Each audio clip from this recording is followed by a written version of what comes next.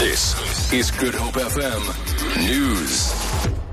Die DA-leier Mmusi Maimane sê koalisie samesprekings met kleiner partye vorder goed en kan voor die einde van die naweek afgehandel wees. Hy het in Kaapstad gepraat na die inhuldiging van die nuwe herverkose burgemeester van Kaapstad, Patricia de Lille.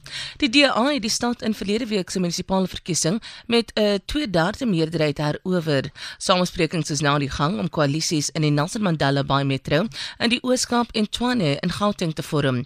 Die DA het die meeste stemme in die stede gekry, maar kon nie 'n volstrekte meerderheid kry nie. 'n man van die Verenigde Koninkryk en sy 2 kinders is na hospitaal op Plettenberg Bay geneem nadat hulle amper verdrink het. 'n woordvoerder van die Seereddingsinstituut, Craig Lambadon, sê die 3 het in die see geswem by Lookout Strand toe hulle in trekstrome beland het.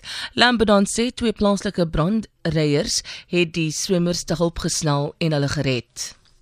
Die Kanadese polisie sê 'n man wat in die provinsie Ontario deur die polisie doodgeskiet is, het 'n aanval binne die volgende 72 uur beplan. Die Amerikaanse speurdiens het aan die Kanadese polisie 'n video-opname gestuur waarin dit lyk of 'n verdagte hom voorberei vir 'n aanval. Die polisie het die man as die 24-jarige Iran driver geïdentifiseer en hom in 'n taxi vasgetrek.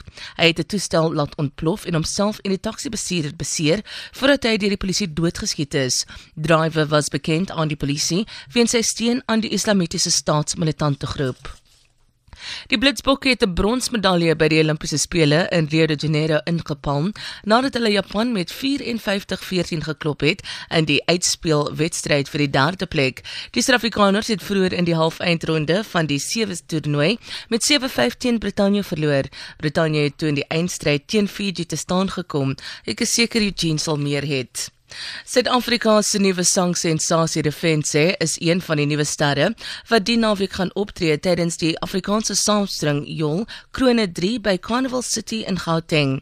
Die jong man van vereniging se debuutalbum getiteld My Hart Bly in 'n Taal het sopas goue status in 'n rekordtyd behaal.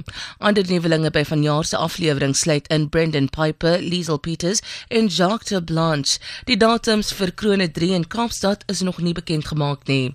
Vir Good Hope FM Nuus, ek is Rosenberg.